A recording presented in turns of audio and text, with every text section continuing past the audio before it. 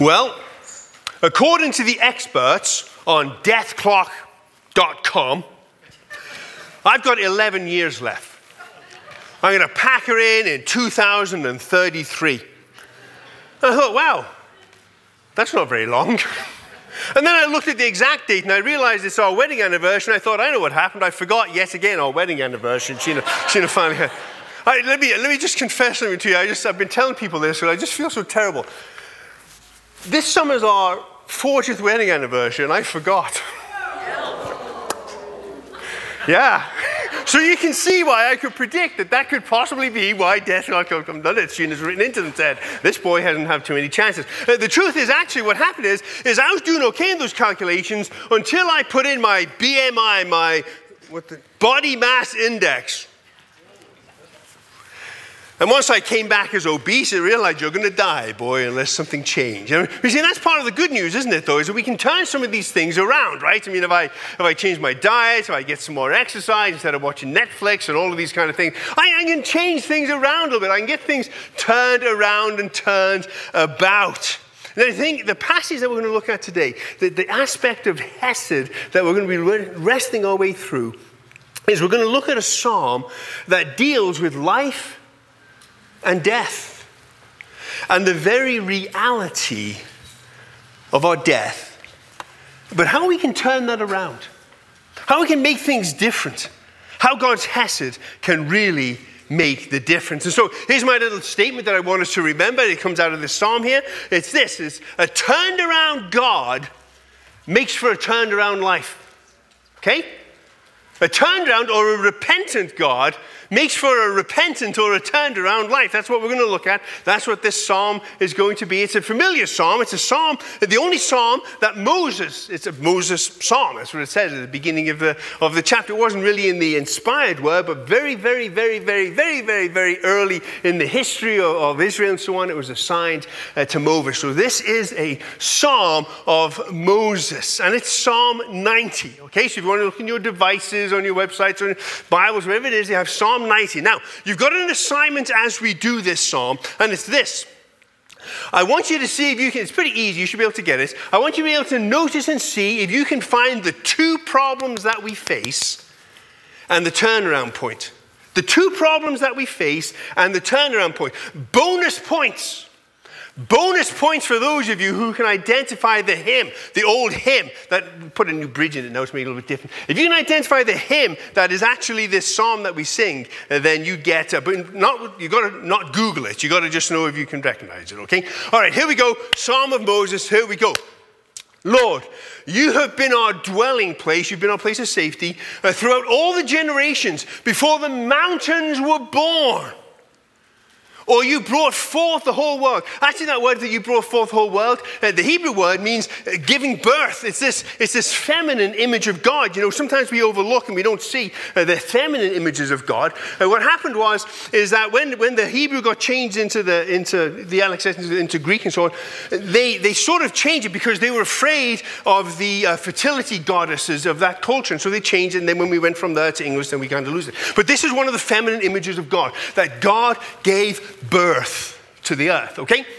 From everlasting to everlasting, you are God. You turn people back to dust. That sounds familiar. Saying, return to dust, you mortals. And here's one that we all know. 1,000 years is in your sight is like a day that has just gone by, or a watch in the night.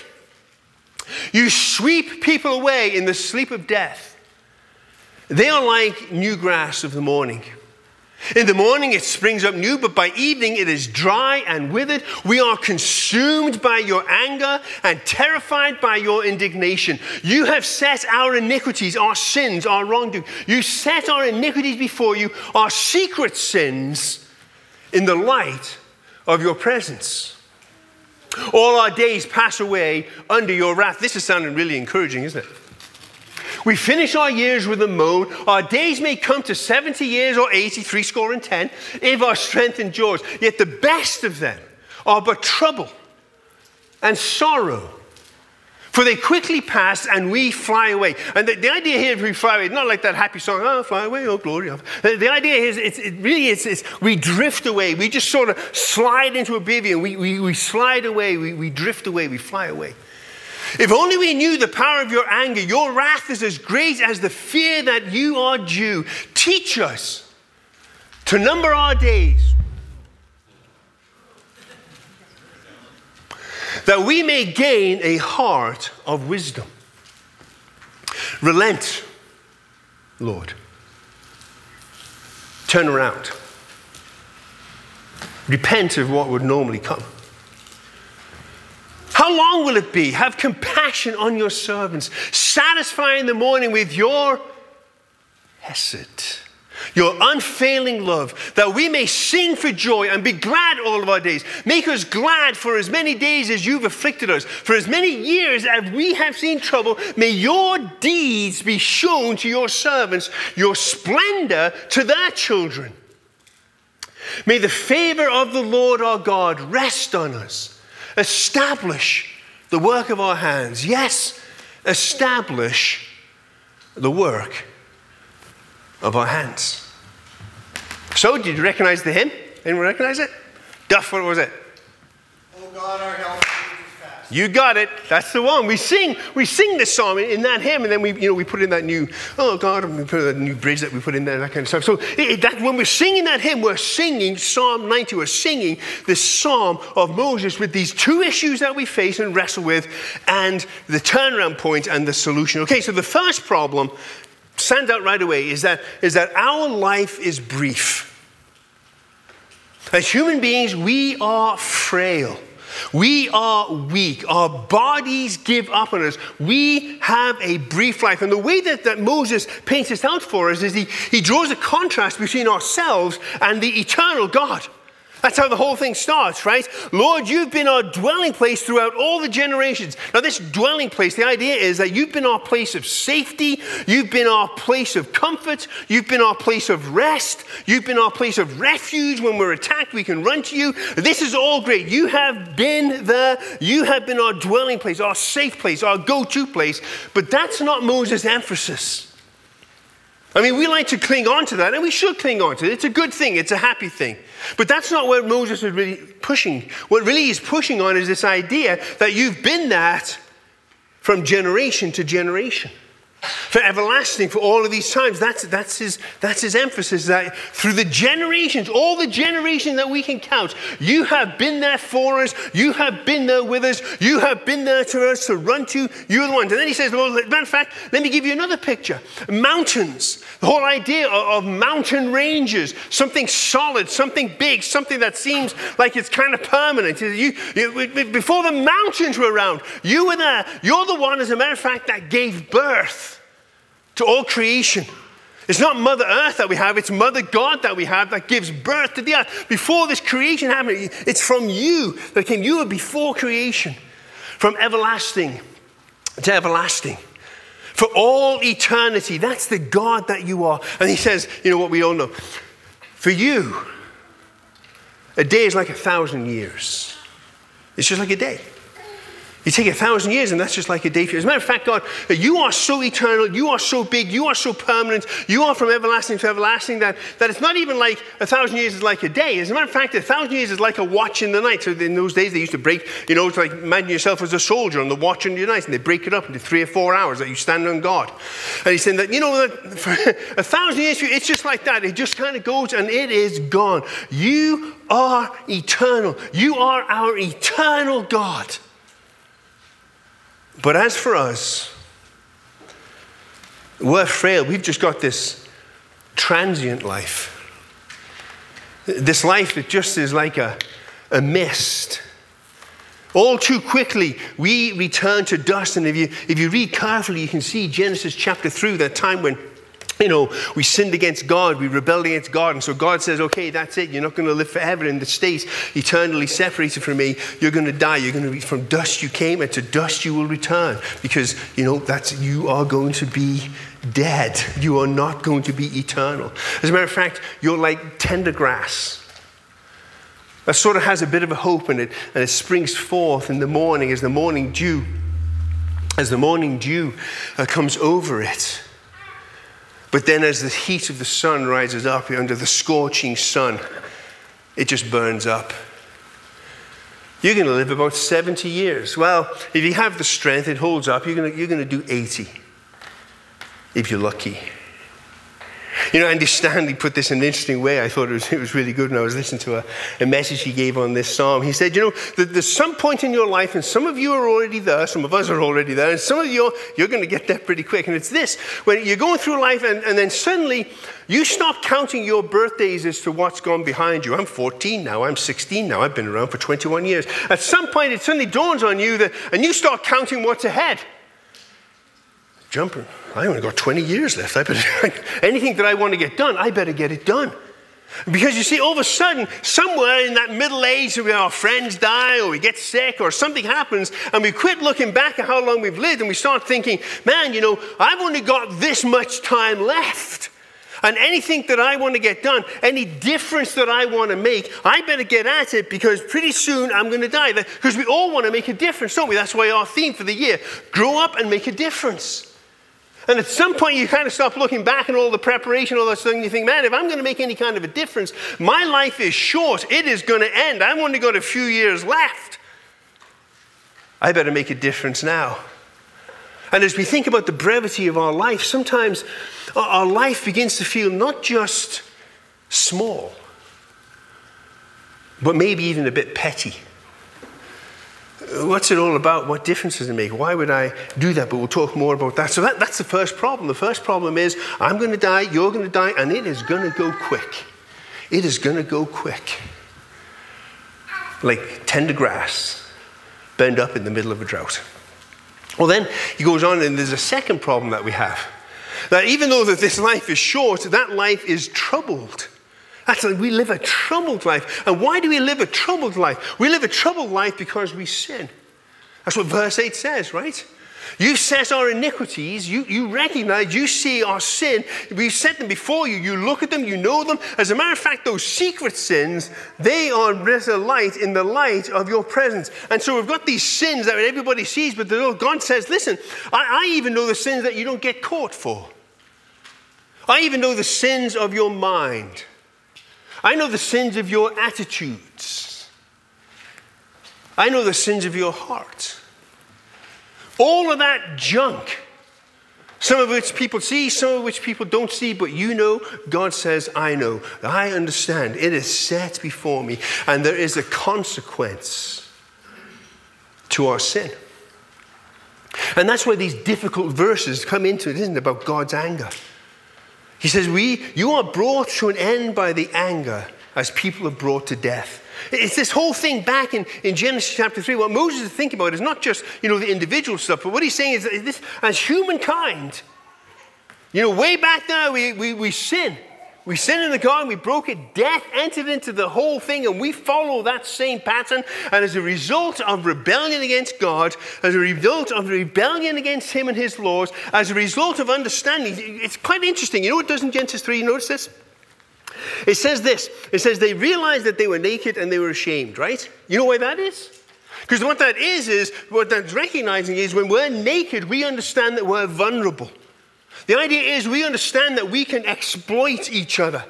We understand that if we stand naked and open before them, the people, they are going to hurt me. They are going to damage me. They're going to take advantage of me. Why? Because that's sin. And when we do that, when I take advantage of you, when I exploit you, when I overpower you, whenever I do these things to you, then God gets very angry at that and says, listen, that is called sin, and I'm not going to stand for that. That makes me angry. You can't go around exploiting and exposing and oppressing all of these people and sinning against them. There's a consequence, and that consequence is called death.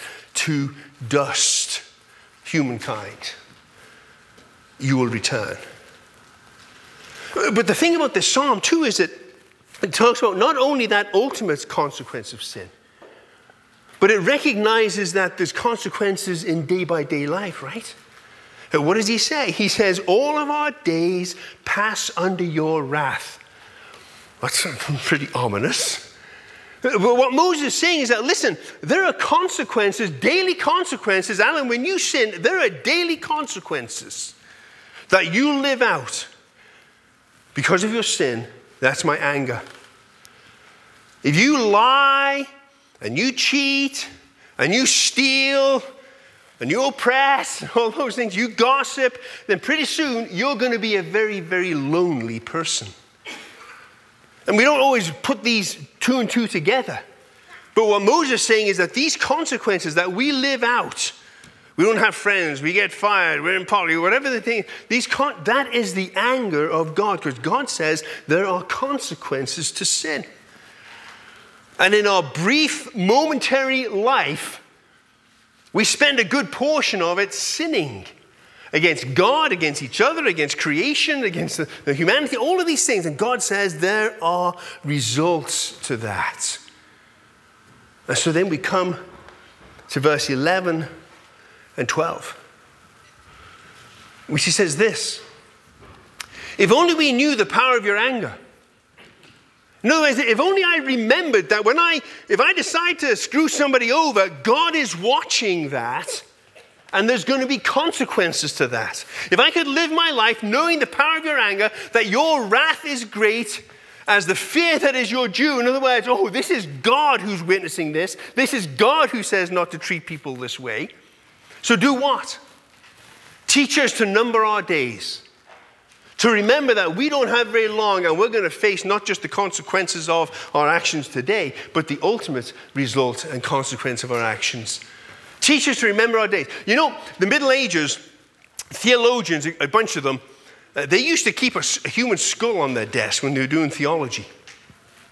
And the reason they did that was to remind them that life is brief. To number our days. To understand that, boy, every day counts and we better make it count. Teach us to number our days. Why? Well, why do I need to do that? So that we may gain a heart of wisdom. Brueggemann says that this is the center of the psalm. He's wrong, of course, but he said that this whole thing here is that the point of Moses is saying, listen, remember who you are. Remember your days. Why? So that you'll seek out the wisdom of God. So that you won't carry on with the things that just kind of come to us and we don't kind of know. If we will just remember our days, that it is brief, it's a flash, we'll live differently. To realize that something has to be done. To realize that the way I'm living, the brevity of life, and the things that I've done, the things in my heart, all those things, something has got to change. Something has got to be done. Somehow, if I remember that the end is coming and that there's these little foretastes of judgment, then I will somehow remember God and I'll realize that something needs to be done and something needs to be turned around. Something needs to be changed. My life sin index is resulting in my death. Of relationships, myself, God. So I've got to get things turned around. So what do we do? We've got these major problems. We've got this very brief life. We are frail. Our life is brief. It is short. And we spend a bunch of it sinning, hurting people, wounding God. What do we do? Well, we offer up a morning prayer that changes everything. Because in the light of who God is and in the light of all those things, we realize that we can't change it ourselves. We've tried to get things turned around, but man, so we offer up a morning prayer that changes everything. It's a prayer, verse 13. Relent, Lord. How long is it going to be? How long before you relent, before you turn around? Have compassion on your servants. That word relent, it's the word for repent. It means to turn around. It means that our actions and our results and our life and all of these things, guys, God going in this way, and the way in which God is going is that we have the consequences of his wrath. That is death. Eternal death. And the prayer is, relent, Lord. Turn around. Don't do that. Have compassion upon me. I know I don't deserve it, but have compassion upon me. This is the prayer actually that comes out. The other time that this very particular special wording is in Exodus chapter 32. It's the prayer of Moses, Exodus chapter 32. That is when Moses goes up to get the Ten Commandments. He comes down, and what has Israel done? Israel has made themselves a golden calf. Remember the story? And God says, okay, Moses, stand back. I'm going to wipe these guys out. I'm going to start over. And this is the prayer that Moses offers up there in verse 12. No, God, I know you're on your way to do that, but don't make me stand back. Instead, you turn around. You have compassion on them and you forgive them. Turn around, repent, change your mind, do something different than what our sin in light of your holiness demands. Remember that we are frail and broken and weak. We're just dust. So have compassion on us. Turn around. Because when you turn around, God, then my life can be turned around. My destiny is turned around. My present and my future is turned around. My very being is turned around. You know, it's kind of interesting. In verse 1 and verse 17, you'll read it there, you'll see Lord, right? That's the general word for God. The God, but that can be a little distant. It can be a little big, a little intimidating. But what he does when he gets down here into this verse, into verse 13, he uses Yahweh, God's personal name, God's covenantal name, God's compassionate name. So, okay, God, you are eternal, you're up there, and we deserve to be separate from you. We deserve death and all of those kind of things. We understand that because you're the holy God. But you are also Yahweh, the God of personhood, the God who is personal, the God who is compassionate, the God who is merciful, the God who wants to enter into covenant with us. So God, turn around, Yahweh. Don't give me what I deserve. Instead, satisfy me with your hesed. That's verse 14.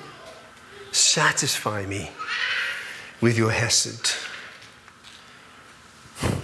Satisfy as in the morning with your hesed, your unfailing love, that we may sing for joy and be glad all of our days. Satisfy, it means to give whatever's necessary. Most often in the Bible, you read it when somebody's really, really hungry and then they get a really good meal. That is to satisfy. So what he's praying is that God, in your hesed, give us your hesed, because that's what we need. We need your covenantal love. We need your mercy. We need your loving kindness. We need your everlasting faithfulness. We need that because we are frail and we sin and we are in trouble and we understand who you are. And so turn around, God, and instead of getting us what we deserve, give us your hesed. Give us your mercy because you love us. Because your hesed is mercy and we are too small and we are too weak to do it. So forgive us so that we can escape death and instead have a life of songs of joy and of mercy. And God in his hesed, in his kindness, in his mercy, these are all words that hesed means. In that he does that. First he does it for Israel, of course, through the whole sacrificial system. Rolling ahead the sins for another year, another year, another year, another year, another year, another year on the Day of Atonement, the big sacrifices. Until the year came when the ultimate sacrifice of Jesus became sin so that we could become the children of God. Jesus, of course, is the ultimate expression of God's hesed. Because Jesus takes all of that wrath, all of that anger that the Psalms talk about, all of that consequence of our sin, he takes all of that upon himself. God, who is angry, turns his anger against himself because he knows that we are weak and he has compassion upon us. He understands that we're made of just dust. He understands that we can't get it turned around ourselves. And so he takes all of that anger, all of that justice upon himself and dies for us as an act of covenantal hesed, of kindness, of mercy, of love. You see, God's hesed is the answer to our frailty and to our sin. One scholar I was reading says that the truth is that Psalm 90 verse 14 is one of the great summarizing verses of the Bible. If you want to put the whole story into sort of one thing, he says, verse 14, that's it. That's it. Verse 14 kind of sums it all up. Satisfy us. Give us what we need in the morning with your hesed. Why? So that we can have joy and gladness instead of guilt and shame and death. It's God's hesed, the very core of his character. Old Testament, New Testament, it is the center of who God is. God reverses, he turns around what will come naturally. And when God turns around from his wrath, everything gets turned around. We get life instead of death. We get forgiveness and compassion instead of wrath. This is a great prayer for us to stand up in the morning or maybe before our feet hit the floor and say, "Oh Lord our God, you who are my shelter from everlasting to everlasting, satisfy me today with your hesed. Give me today your hesed, because I know I'm going to blow it. And so today, give me your mercy. Give me your kindness. Show compassion to me. Give me life. And then I'll have a day that is full of joy and rejoicing, because you show me hesed today." And out of this prayer of hesed, two other prayers come. The first one is he says, I'm going to give you a life that's worth knowing. It's this whole thing about then we'll have the wisdom of God. Give us wisdom. Help us to see it. You see, if it wasn't for God's hesed, man, it would be a terrible thing. Who would want to know a God that is just wrath and anger and consequence and death? It's terrifying. I remember a few years ago, a guy saying, with the Bible, he was deciding whether or not to follow Jesus. He says, I'm terrified to read the Bible. At the same time, I'm terrified not to. Because I know that, you see, I'm terrified because I understand that there's consequences to sin, and I know the person that I am. But you see, it's God's hesed, it's knowing God's hesed that allows us to come to say, God, help us to know you. Because even though there are these passages of Scripture right here in the Psalm of your wrath and your anger and all of these things of death and punishments, the central core is your mercy, is your compassion, is your hesed, is your loving kindness. Because of his hesed, we want to know God and to overcome the fear that we have. And the second prayer that comes out, and this is the one that really counts for him, because he prays it twice. He says, "And in your hesed, make my life count." Make my life count. Establish the work of our hands for us. Yes, establish the work of our hands. This word, establish, it simply means make it secure. Make it enduring. Make it something that doesn't just pass in the night. Make the work of our hands, make our life, make that which we do, make it count, because I want to make a difference. I'm only going to be here for just a spark, and it can feel that way, right? I mean, if you're only here for just a spark, if you're here for just a sort of an insignificant flash of time, what possible difference can I make? And it's kind of discouraging for Moses. And so he comes to God and he says, "Listen, God, because of your hesed, make my life count. Establish my work of my hands. Make it count for something. Make it last longer than the 80 years that I'm kicking around." It's God's hesed that does. And you know how he does it? By building your life into his life. By building our work for him into his work.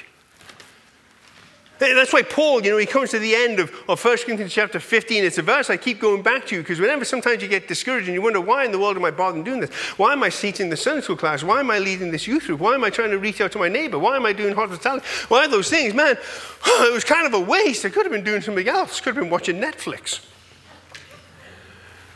And Paul says, listen and stand firm. Never tire of doing good, because your work for the Lord is not in vain. He establishes it. He sometimes takes this little pebble of my work, the work of my hands, and he sometimes builds it into this great castle called the kingdom of God. And Moses said, it's because of your hesed. I'm only here for a short time. But I want it to count. And God says, in my hesed, in my compassion, in my mercy, in my delight for you, I'm going to make it count. I'm going to build it into my kingdom wall. I'm going to build it into my castle. Hesed. You know, this is quite a psalm. It goes through quite a little transition here. You know, it starts off by talking about and thinking about the majesty of God. That's kind of step one. God is everlasting. God is great. God goes forever. God gives birth to all of creation, all of those things. And it goes through all of that, and then it sort of contrasts us with this holy, righteous, eternal God. And we kind of feel small, and we kind of feel guilty, and we kind of feel afraid. And then all of a sudden, in the middle of the psalm, he says, that would be true except for my hesed. And then we have in verses 13 and 14 the turnaround. God's hesed invades our reality and the reality of creation. And it leads to hope. It leads to the great hope that God will have turned away from his anger and instead shows me compassion. And instead of death, I have life. Instead of shame, I have freedom. And not only that, but I also have hope that the life that I live, as brief as it may seem, can make an eternal difference. An eternal difference in the kingdom of God. God's majesty, seen through the lens of hesed, is the message of hope. And so we wake up in the morning and we pray this prayer. Lord, give me what I need today, this morning, with your hesed, so that I may have the hope of forgiveness and making a difference, and will sing for joy and be glad all of my days. Because a turned around God makes for a turned around life. Almighty God, Moses saw a lot, did a lot, experienced a lot, was intimate with you. And this sort of summation that the collectors who put together the Psalms saw as a song that kind of puts together your life. And some people say even summarizes the whole story. We're thankful for it.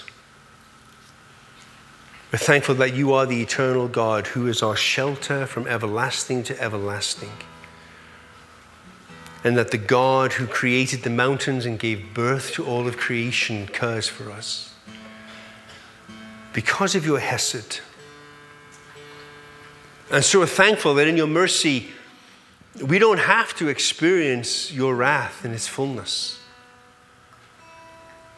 But instead, Jesus took that upon himself. So that we could have a turned around life. A life of joy and thanksgiving. Because of your hesed. For which we give thanks through Jesus, the ultimate expression of your hesed. Amen.